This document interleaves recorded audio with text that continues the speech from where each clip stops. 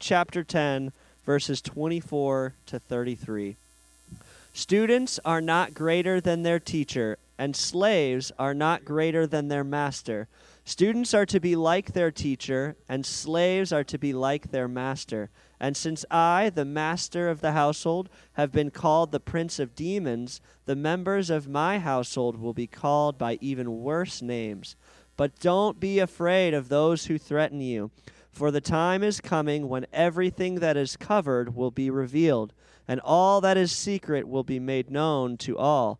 What I tell you now in darkness, shout abroad when daybreak comes. What I whisper in your ear, shout from the housetops for all to hear. Don't be afraid of those who want to kill your body. They cannot touch your soul. Fear only God, who can destroy both soul and body in hell. What is the price of two sparrows? 1 copper coin? But not a single sparrow can fall to the ground without your Father knowing it. And the very hairs on your head are all numbered. So don't be afraid. You are more valuable to God than a whole flock of sparrows. Everyone who acknowledges me publicly here on earth, I will also acknowledge before my Father in heaven. But everyone who denies me here on earth, I will also deny before my Father in heaven. You guys may be seated. We have been working through the parables of Jesus. The parables of Jesus. A parable is a short story that Jesus gave to convey an eternal truth. I'm so glad he did things like that because I'm a slow learner. I need stories. Oh, kiddo, did you get one of those treasure things? Those things are awesome. Yeah, that's what I'm talking about. And so we've been looking through the different parables. I got to be honest. We're starting to run out of parables. And so we're starting to do ones I don't really want to do. And Jesus said the word hell in this one. I kind of wanted to skip over that. But I believe the Holy Spirit says, nah, today's the day we're going to talk about it. See, this is from Matthew chapter 10. And in Matthew chapter 10, Jesus is giving a pre-game speech. Jesus had just picked his 12. If you read the first part of Matthew chapter 10, he had just named his 12. And this is his first talk to them as 12. This is his pre-game speech. Now, I have played football since the 3rd grade.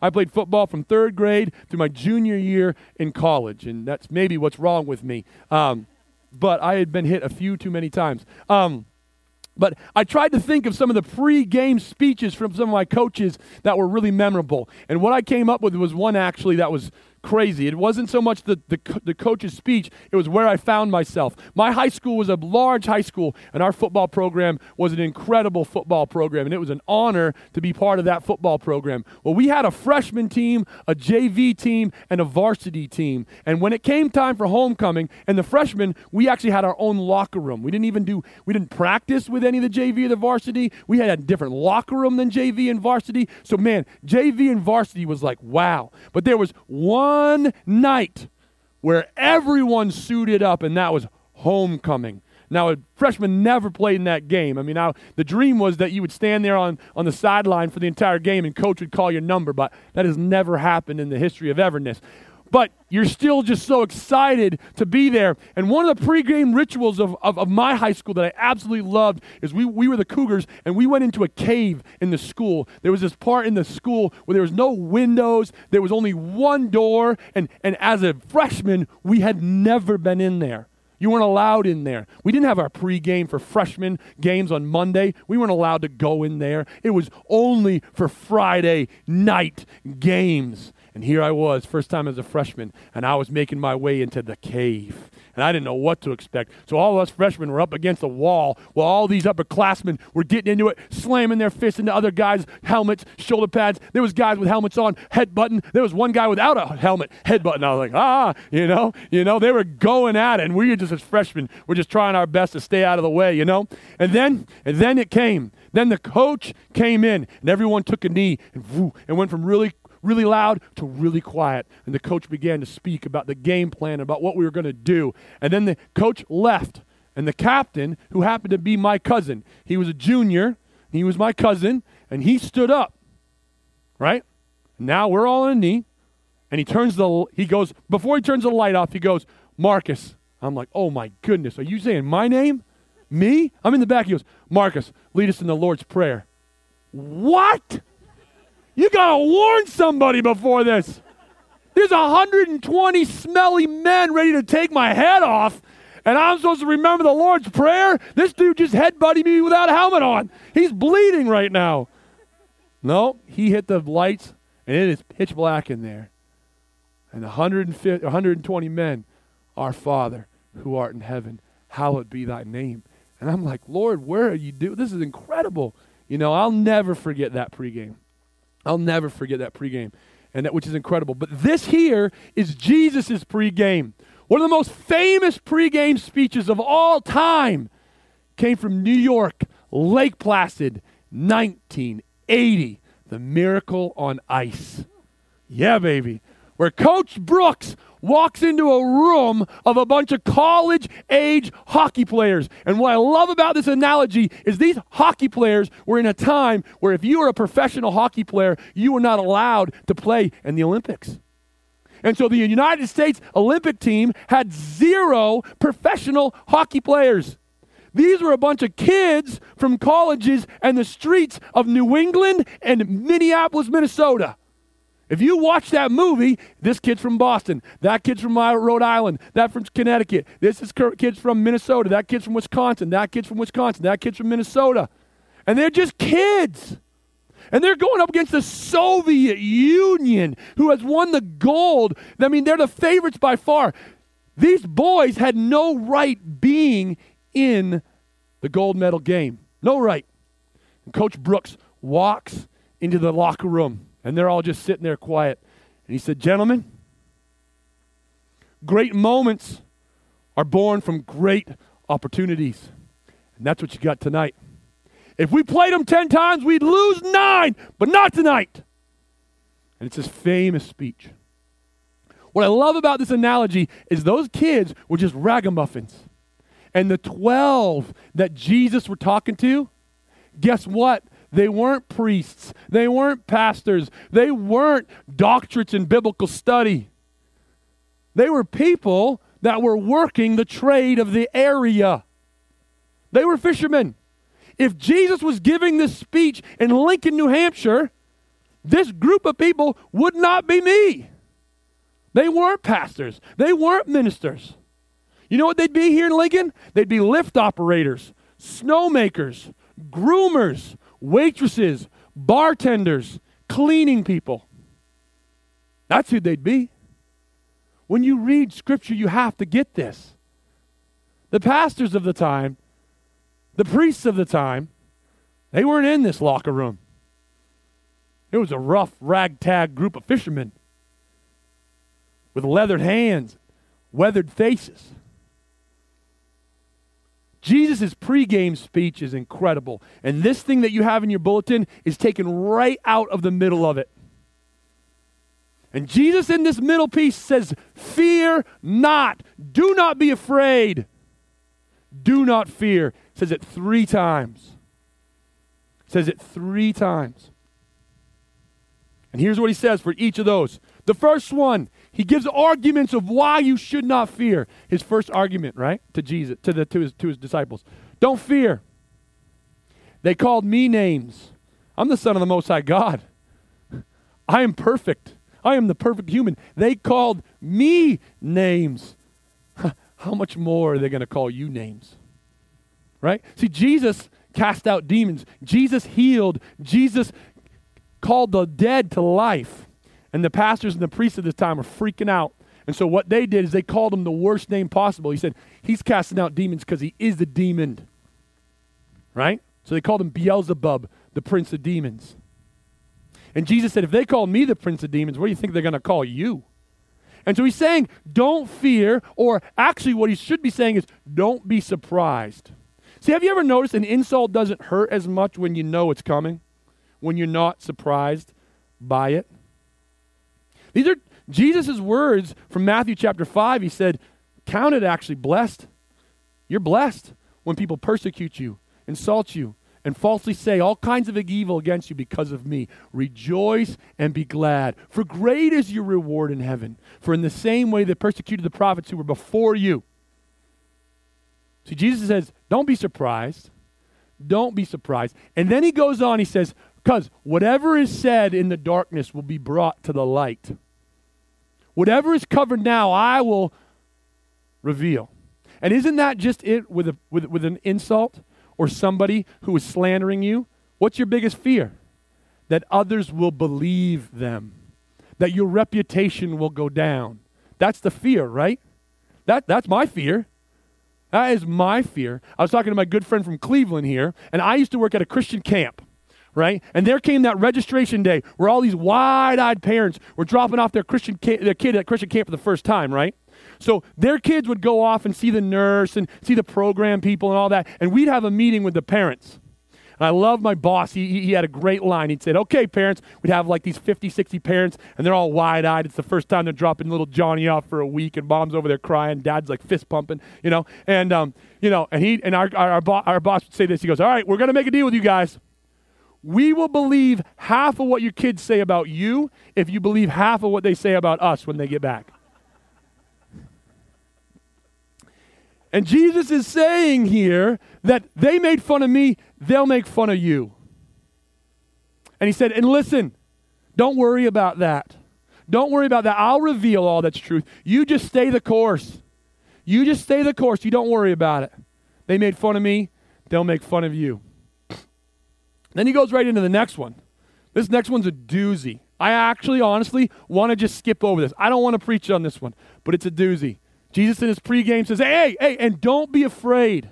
Don't be, and what's interesting is I just told you that Jesus was saying one of the things that makes us fearful of slanderers is that other will believe them, right? And that we'll lose our reputation. So it's the fear of men that grip our hearts, right? I'm afraid of man. I'm afraid of what they can do to me. And Jesus said, don't be afraid of man. What can man do to you? They can only kill your body. Can't kill your soul. I mean, you hear what Jesus is saying? He goes, don't be afraid. What are they going to do? Just kill you? Jesus, that freaks me out a little bit. Not going to lie. Feel like dying might hurt. Killing might feel a little painful, you know. And Jesus is like, don't worry about that. They can only kill you. Be afraid of God. Be afraid of God. He can kill both your body and your soul in hell. Now, hell's a freaky word. I don't like that word, right? I don't even like it when AC/DC says it. I don't like that word, right? But here's Jesus saying it. Folks, hell is not a place. Hell is a position. And the position is away from God. So you can experience hell on earth when you distance yourself from God. Hell is not a place. Hell is a position. And what Jesus is saying is, are you crazy? Because he's following up his first argument, and the argument is, hey, I'll reveal everything someday. Don't you worry about what your neighbor says about you or what people say about you on social media. Don't you worry, I'll reveal everything. You think you need to be afraid of them? They can only kill you. You ought to be afraid of God. Man, I've done some bedside things, right? I have been with some folks as a minister now for 7 years. I've been by people as they die. You know who dies gracefully? The folks who fear God. Whew. When someone really fears God, I'm moved by them at their bedside. I'm like, wow, right? I love watching older women, their faith in God, especially when they're on their deathbed. It's almost like they're running through a yard to slam into their father's arms. It's almost like they can't leave quick enough, you know? That's incredible. I love it. But this is how good Jesus is, because I don't know about you, but when I hear, don't fear man, they can only kill you. Fear God, he can kill your body and your soul. That freaks me out. I'm like, I don't like that. That's a little much for me. But only Jesus would do this. I love it. He doesn't just leave us there, because I don't know about you or me, I get kind of, like, I don't like that. And I got to apologize. I grew up Baptist. A lot of times Baptists just leave it there. Fear God. He'll put you in hell. And then they walk away. That's all they offer you. You're like, whoa, easy now, pal. What Jesus does, he doesn't leave us there. He goes on with this beautiful language. And he says, hey, you see that sparrow over there? How much is that sparrow worth? How many sparrows how many songbirds do you think are between here and the Pemigewasset Wilderness? I don't know. Billions? Jesus said, how much are they worth? 1 cent. And there's not one of those bird that falls to the ground apart from your Father. See, Jesus used the word Father, Abba's will. All of a sudden, he goes from this harsh God wrath language to Father. Yes, God is just, and God has wrath. That's why Jesus died on the cross. But then our God is a Father who doesn't let one sparrow fall to the ground without his will. And he said, how much more are you worth? You're worth more than a whole flock of sparrows. You're worth more than all the sparrows between here and Mount Washington. You're worth more. And don't you know that every hair on your head is numbered? Some that's easier than others. Don't you know that every hair on your head is numbered? In other words, Jesus is saying, don't you know God knows you minutely? More than you know yourself? He's your Father. This actually, I don't think Jesus should use the word Father here. I think Jesus should say, Mother. Who knows you better? Your father or your mother? Let's just be honest. Your mother. Right? Your mother. This is where I feel we see the heart of God in mothers, man. Mothers know everything about you. So this is Jesus' pregame speech, and he's saying, boys, listen to me. Right? Because as a kid, I'm nervous, and before a game, those guys are bigger. They're stronger. They're faster. Jesus is saying, hey, listen to me. Don't you know who our Father is? Don't you know who your dad is? He's the biggest and baddest, man. He's the most powerful. Let's get out there and get him. Don't be afraid of what they're going to say to you. Don't be afraid of what they can do to you. Don't be afraid. And don't be afraid. God knows you intimately. I would encourage you, read Matthew chapter 10. It hits hard, but it hits home. It is good. It is Jesus' pre-game speech. And it's awesome. And it's for you. Anyone who's called on Jesus to be their Lord and Savior, you are a disciple. And Jesus is speaking to you in Matthew chapter 10. And it's all about going and doing our Father's will. You know what business our dad's in? He's in the business of blessing. And to do dad's business, you bless.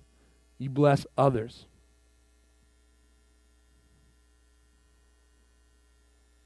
You know, we can talk about a pregame speech, but what about a post-game speech?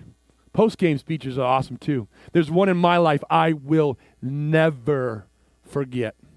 I went to Mount Blue High School from Farmington, Maine, one of our biggest rivals, and I can't really say they're a rival because they absolutely destroyed us most of the time when we played them, was Bangor High School. I mean, we would come in on this little country bus that was put together by shoe leather and duct tape and bubble gum, right? Bangor High School would come in 2 coach buses with TVs in it. Yeah, right? Right? They were that kind of team where we would be out on the field doing our stretches, right? And then what they would do to intimidate us is line the entire outside of the field with their whole team and do stretches around us. Because we'd stand over there, our varsity team, you know, without the JV and without the freshmen, you know, it was probably like 35, 40 kids.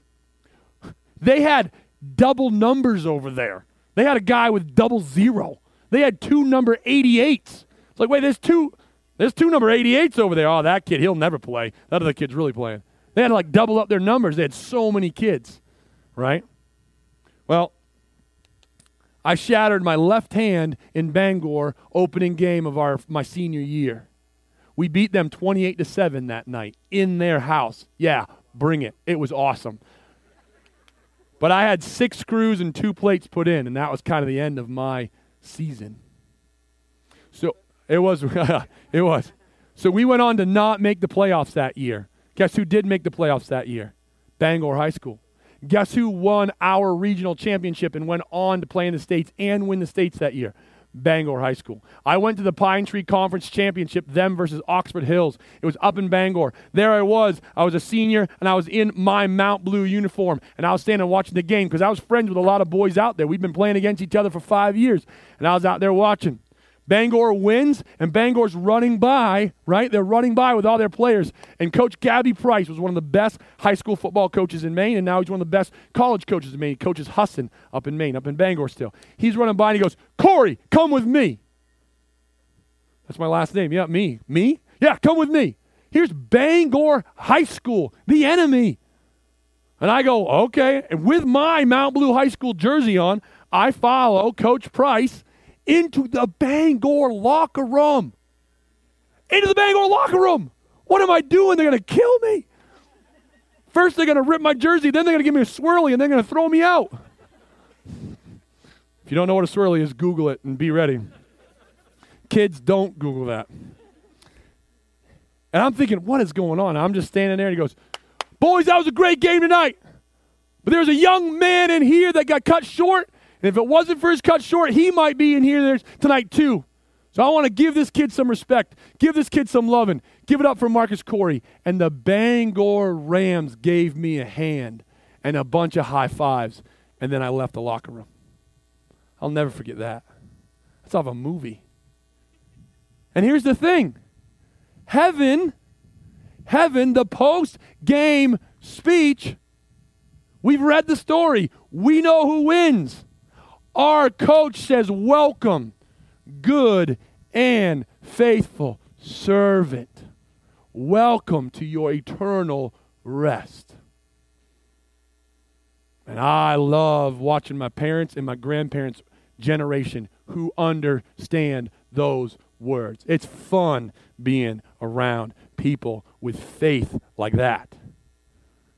That no coach, that no dad will say, "Well done, good and faithful servant. Welcome to your eternal rest."